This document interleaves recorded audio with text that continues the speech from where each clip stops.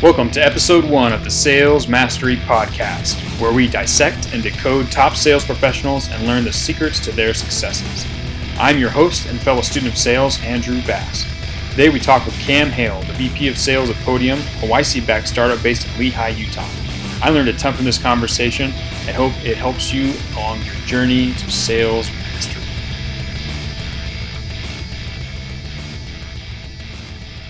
All right, looks like we're live. Hey, Cam. Well, thanks for coming on the podcast. We're glad to have you here. So just a little background for listeners. I met Cam when we were working at Weave, and he was the top account executive. I remember whenever I needed to get resold on the product, I would hop on and listen to one of his demos, and it would fire me up every time. So Cameron, thanks for being on. Thanks for coming on the podcast. Absolutely, Andrew. Thanks for having me, man. Yeah. So I thought we could start out with you giving us a rundown of what prompted you to get into sales and what your career trajectory has been so far. Yeah, great question. So I didn't start my, kind of professional career in sales. I was actually an economics major in college, and did a couple of more finance-based internships actually. One called the University Venture Fund, which is like a student-run VC, which kind of exposed me to startups and technology at, kind of early on.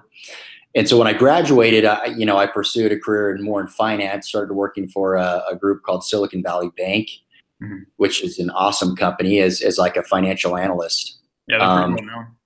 Yeah. Silicon Valley Bank's a good group for sure. And what was cool about it is that I literally just got to see, all kinds of different technology businesses, whether that was from, hardware products, software products, healthcare products, and got to talk to their investors, right? Got to talk to the management team. And in all these different conversations, right, there was one thing that was a constant, right, that everyone kept bringing up. And that was, what are sales going to be? What are sales? How are you going to grow? What's the growth look like? What's the strategy to grow? And I just remember being fascinated by that, specific portion of the conversation and thought, man, maybe I ought to try my hand at sales. So that was kind of how I made that decision to pursue a career in sales. And then my first sales job was actually not in the technology world at all. It was actually in healthcare for a large kind of medical distributor. So it was a great training ground for me in intro into the sales profession, because it's a very mature business. There wasn't a lot of product differentiation company to company. So I really had to learn kind of some hardcore skills when it comes to sales and how to, position yourself as, more valuable than the competition. Right. So, and that led to an opportunity at Weave, which then led to an opportunity at Podium. So that's kind of the sales trajectory or the career trajectory that I went on, kind of a different path, but it really has been awesome. So yeah, that's really good. Yeah, I when I checked in on you a couple of weeks ago on LinkedIn, and I saw that you were the VP at Podium, I was not surprised at all. I was like, oh, he deserves to be there. That's awesome. Well, I'm glad you believed in me, Andrew. I appreciate that, man. Well, hey, I'm glad to hear you're killing it over there. So another kind of question. What have you done differently that's allowed you to succeed where you think others maybe have failed or haven't really taken off?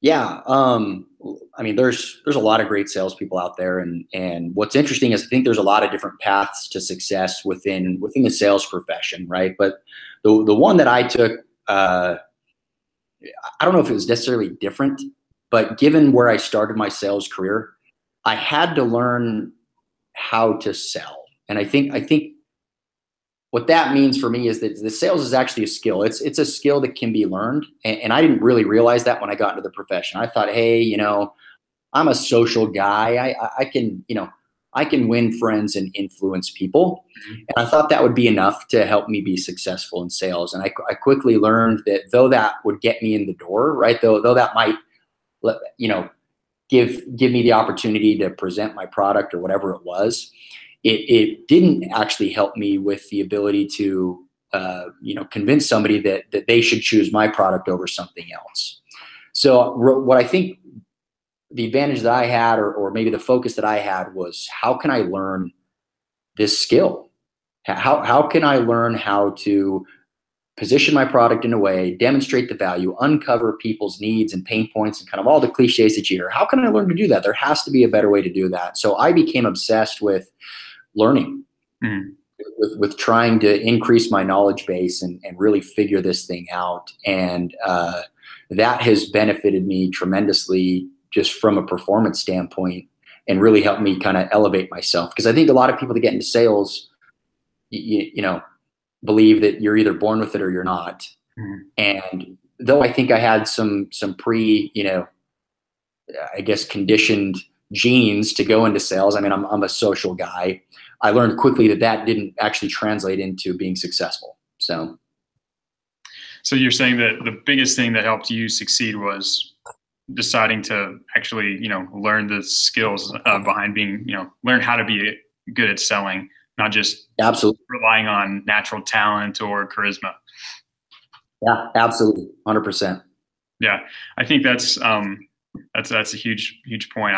That's a pretty consistent thing I've seen across the board talking with people. The ones that are, that really kind of take off are the ones who decide that really changes for them when they decide, hey, I'm going to actually start learning this. I'm going to commit to learning this. So kind of along the same lines, what are some books that you would say are like required reading, or some material that you would say is like required to increase your ability as a sales professional?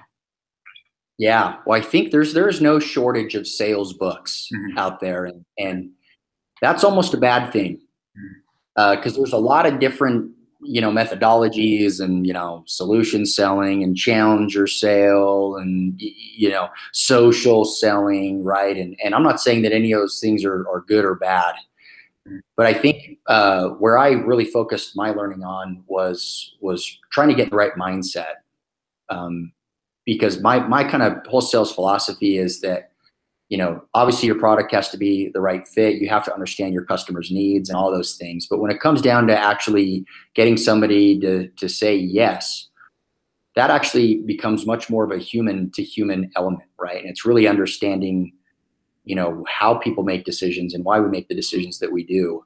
And so with that said, I don't know how people feel about this, but there's a couple books that I really go to. The first sales book I ever read was Pitch Anything by Oren Klaff.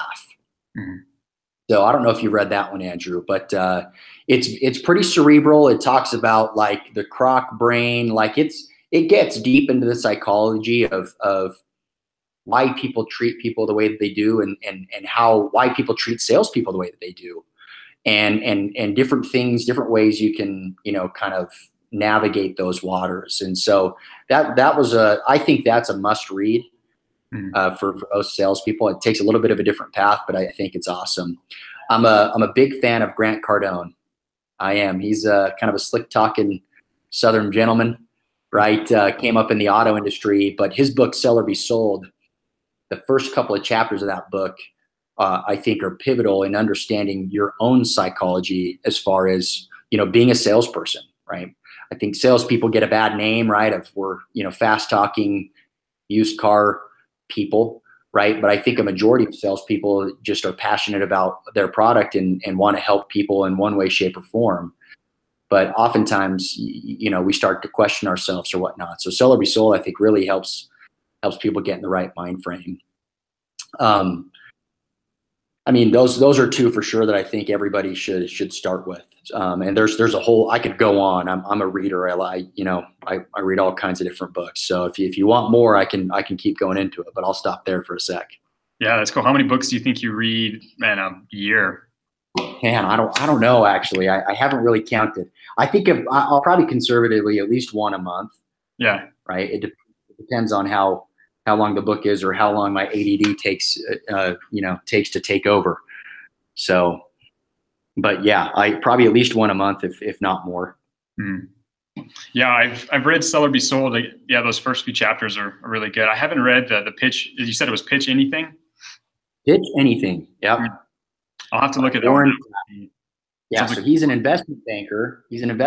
So he comes at it from like a really sophisticated standpoint. Not that is one way or another, but it's definitely on kind of the opposite spectrum of sell or be sold. Yeah. As far as that goes, but they kind of come to the same conclusions, which is really interesting. And actually, here's another one I read recently that I think is phenomenal. It's The Way of the Wolf, straight line selling. So it's the Wolf of Wall Street basically talks about his methodology of selling. And again, I think if you take that at face value, the Wolf of Wall Street was not a good person. I mean, well, maybe he got into some trouble. Let's put it that way. But when he talks about his methodology, it's pretty fascinating. So that's another good book I'd recommend to people. Yeah, that kind of reminds me. I don't know if you're familiar with Russell Brunson. He's a top marketer, internet marketer, and he always says like, "Hey, don't use these powers for evil because they're just it's power, sales and marketing. It's it's power, and it can be used for good or it can be used for evil." I think you can look at people that use it for evil and at least learn some of their techniques or some of their abilities and use that for good. Like I would say, we don't sell ice to Eskimos because Eskimos don't need any ice. Yeah, that's something I think from people I've talked to, the most of the best salespeople I've ever come in contact with are highly ethical. They, like you said, they're sold on their product and they know that it's going to help people, and that's one of the reasons that helps them kind of move forward. No, it's interesting, right? Because again, I think I've had an experience where a customer thought that I overpromised on a product, and that is, and maybe I did, and that is not a great feeling. And I would argue that 99% of salespeople feel that way, right? And I think that's one of the things where I talk about kind of this mindset where, Andrew, you talked about being sold on your product, and sometimes we question our product, right? If you can find a product out there that literally works for every single customer ever, point me in that direction, because not everything works for everybody, right? But the key is understanding what that ideal customer profile is like and what kind of customer is going to have success.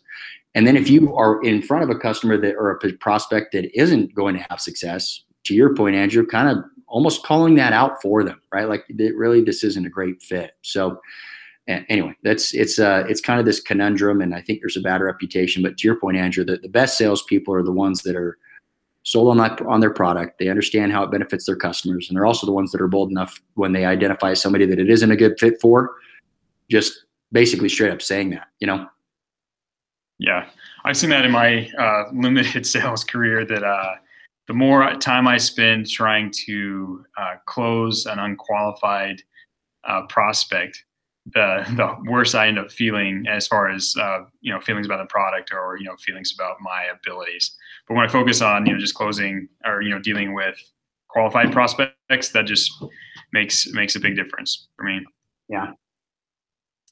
And I think that's right. I mean, if you think about, I'll reference The Challenger Sale here. I mean, again, I think that's another book that everybody should read. I think it's misunderstood, truthfully, right? I think people think the Challenger Sale means you need to challenge everybody. And my interpretation of the book was almost far from it, right? Where, and I'll kind of associate this back with kind of selling the right customer, right? Like, it's your job as a salesperson to almost know the challenges of your customers better than they do, right?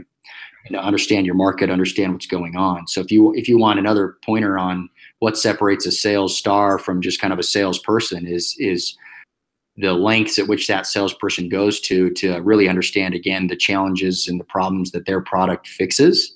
And then again, understanding those better than their own, than the business or the customer that they're interacting with, right? So that's again where just knowledge becomes power, Yeah.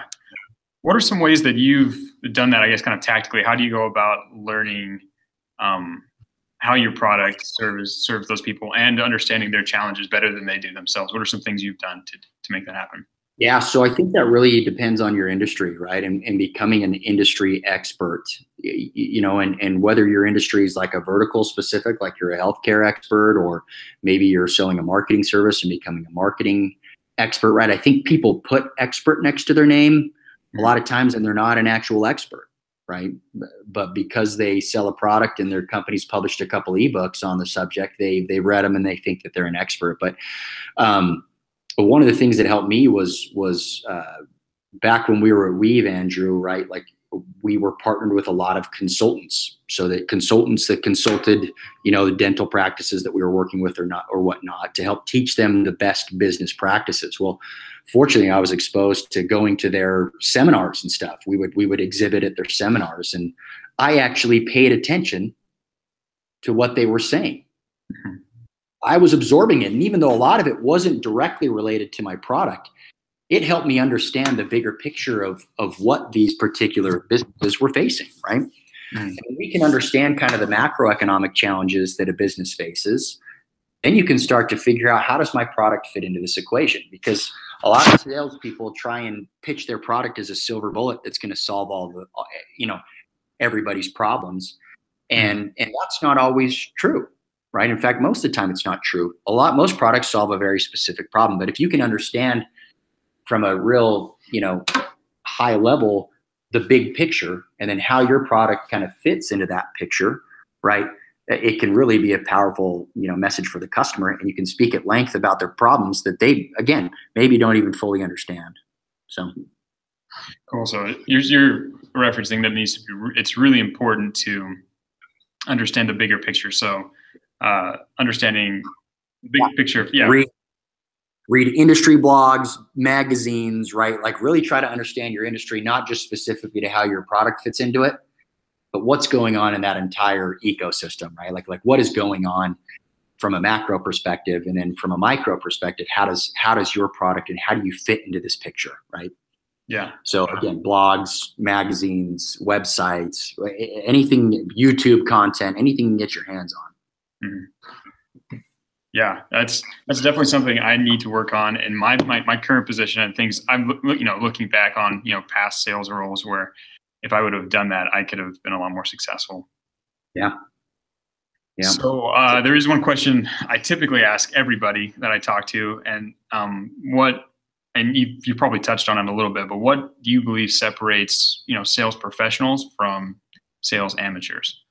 Yeah, a lot of what I believe is kind of borrowed, right, to a certain degree, but so I'm not going to take credit for this, but I think a true sales professional, right, like if you look at the definition of professional, it's somebody that gets paid to do something. So by definition, if you're in sales and you're getting paid, you're a professional, right? Mm-hmm. But if you think about what really separates those that succeed from those that are just kind of average, I think one word that sums it up in my mind is predictability. And I think there's a bunch of different branches that you can go into about predictability. But I think first and foremost, when I think of predictability, it's a reference to, they can almost predict, a sales professional can predict how a sales call is going to go. They can predict the objections that a potential customer might have. They can predict the questions or concerns that customer might have because they've studied, because they've rehearsed, because they've thought about how they say things, and they've really tried to master the craft. And that predictability leads to predictability in results.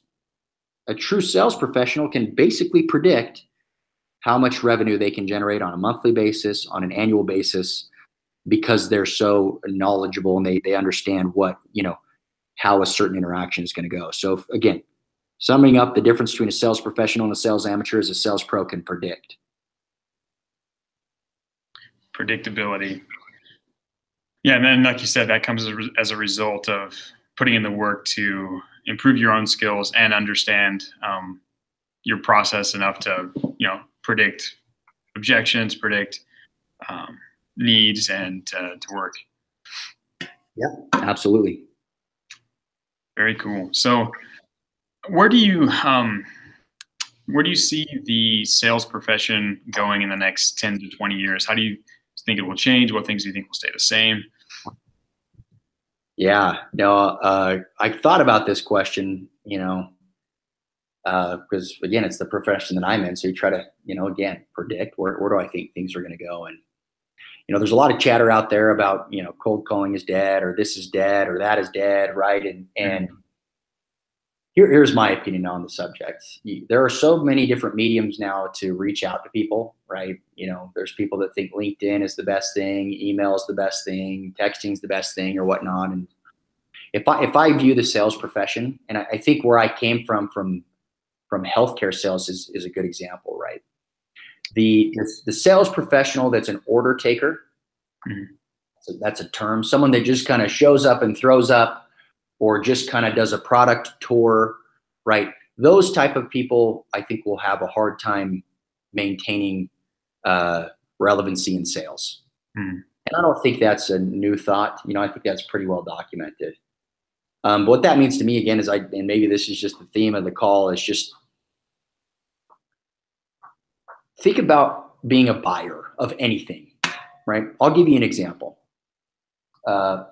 My house, my basement had a little flood over the summer, and I got our carpet wet, and I ripped up the carpet or the padding, but I need new carpet. And guess what? I still haven't gotten new carpet, right? And so I've called different carpet stores, right? And people, well, we've got this carpet, or we've got this carpet, or we've got this kind, or this kind, or this kind. And what do you want? Well, we can get you anything that you want. Well, the truth is, Andrew, I don't know what I want. And what I need is a salesperson that can understand where I'm at in my life, understand kind of what my budget's like, understand that I've got, a 2-year-old kid, and he's going to be pretty hard on it, right? And I just need him to walk me over to the carpet that's right for me. We live in an information age, and it's incredible because you can find information on anything. But I believe that the overload of information is causing analysis paralysis. Because when any product you go to buy, most of them now have good reviews. Most of them have, and so trying to make the right decision is hard. And people don't want to make a bad decision. We fear making a bad decision more than we fear spending money. People are if people know they're making the right decision, they will pay a premium for it. And I think, as I view the sales profession, that's what's going to change. Is that those that are successful and are able to elevate their game and help people make decisions, there's going to be a higher and increasing demand on those type of people. And I think that skill is going to continue to be rarer and rarer, truthfully. So I think it's going to be a really great profession to be in the next 10 to 20 years. It's good to hear. It's very nice. So I think you're right. The transactional, the order taker, people, I guess, who aren't fully committed to, learning all they can so they can help people the best, to the best of their ability and the way that the buyer really needs. Those people are just going to, fade away, I guess, as the industry, time progresses. Yeah. So absolutely. I was going to ask you, when I left Weave to go off and do my web development stint, you were an account executive. And Weave, I think you moved over into sales management. Can you talk a little bit about the transition there? Some things that changed, or things that you learned as you moved from more of a into the sales management? Yeah. So that was an interesting transition. So when you're a high performing salesperson, you're only responsible for yourself, right? And getting after it and moving the top line as much as you can. And so that transition to sales management, your thought is that everybody should be able to do things the way that you did it. And that's a mistake that a lot of high performing sales professionals do when they make that transition over to management. So a lot of companies will promote their best performing salespeople in their management. A lot of times it doesn't work out because, it's a difficult transition. So much like kind of my obsession for knowledge when it came to learning how to sell, that same obsession carried over into learning how to lead and how to manage. And I guess I built this over time, but I think my philosophy is just built solely around helping guys be better at their craft. If I can help somebody be better at what they do every day, then they're going to be more successful. That will make the company more successful. That will make me more successful. That's a win-win-win all the way around. And I also learned that everybody learns differently and everybody has different strengths and different weaknesses. And so you have to really get into the weeds with each individual team member that you're managing and understand what makes them tick, what they're really good at, and what they're weak at. And then you come to a fork in the road is, do I try and minimize the weakness, or do I try and maximize the strengths? And I'll leave that as a question mark for other sales leadership to try and answer. But so it was a difficult transition, but one that's really brought me a lot of satisfaction, because as much fun as it was to crush my sales number, it's been extremely rewarding to help, kind of my role, what I feel of changing people from a sales amateur into a sales professional. Mm-hmm. Yeah, I can see how that would start to become just as fulfilling as anything you've ever done as an individual sales rep. Yeah. So tell me a little bit about Podium. How is you're the VP of sales at Podium, doing great things over there. How is that? How do you have your sales team structured? Do you have outside reps, inside reps, a mixture of both of those? What are you guys doing at Podium?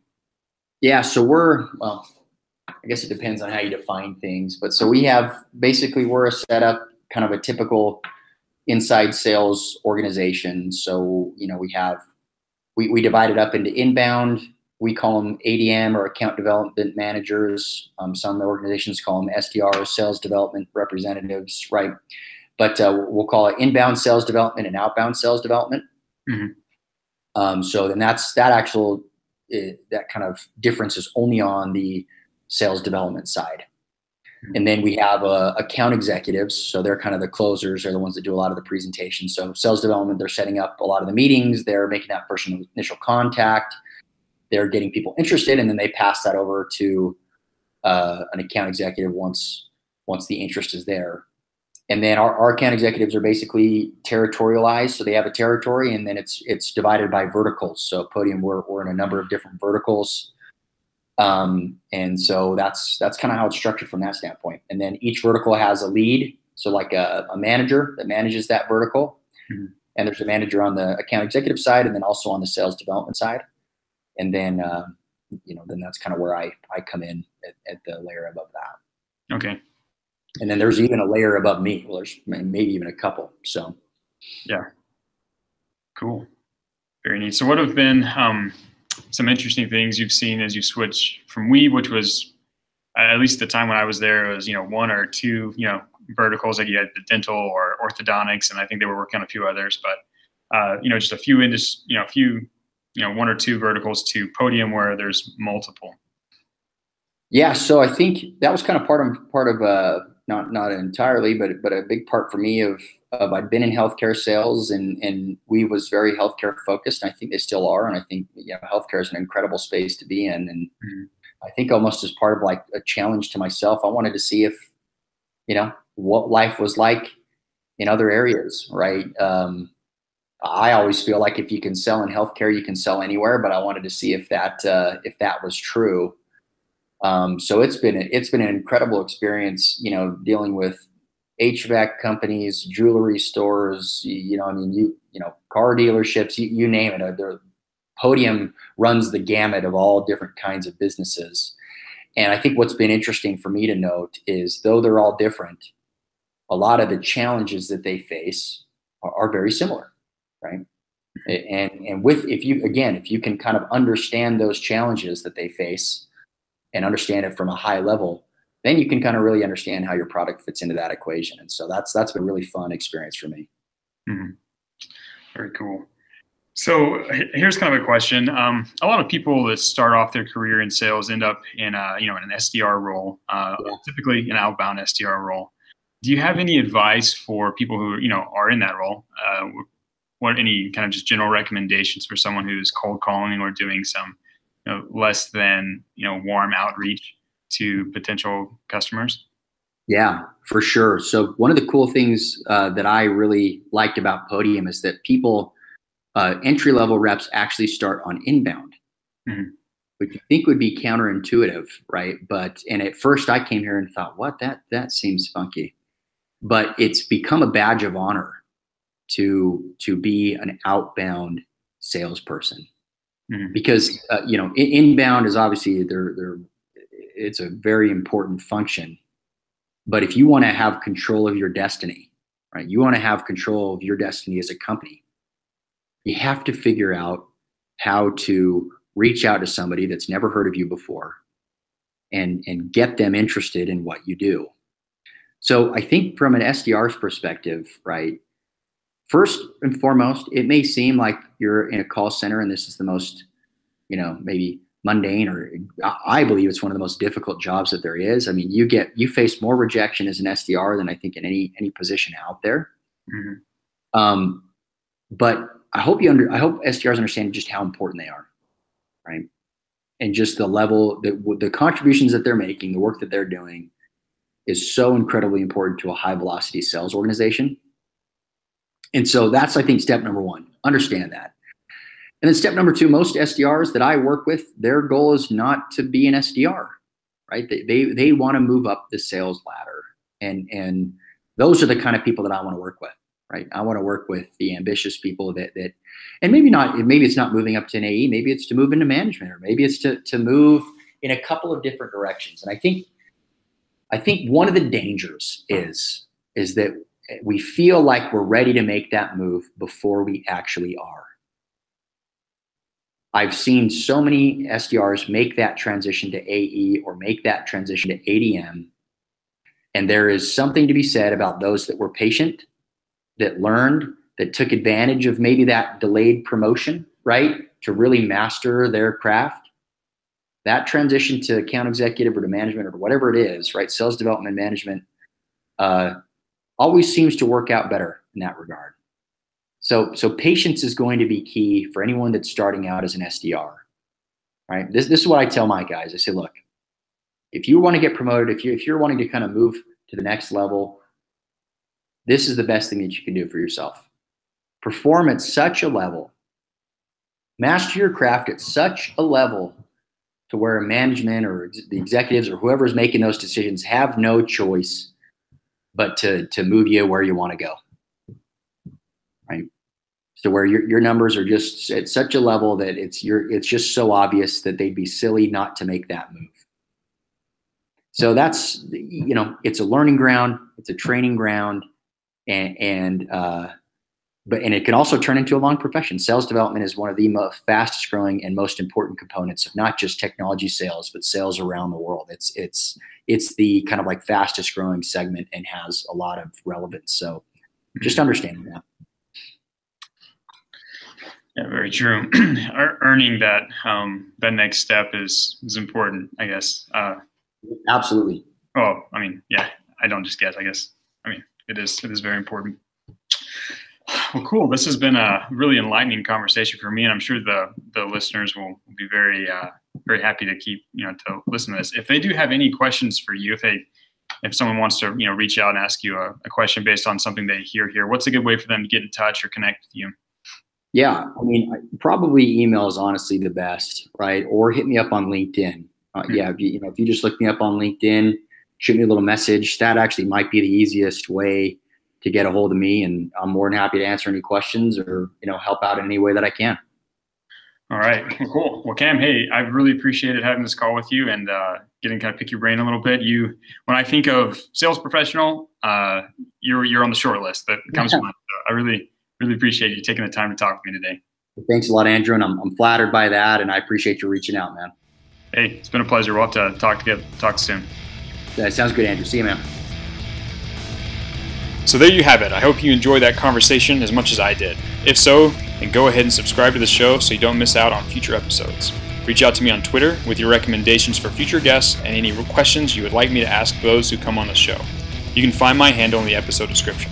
Until next time, keep hustling, keep learning, and keep selling.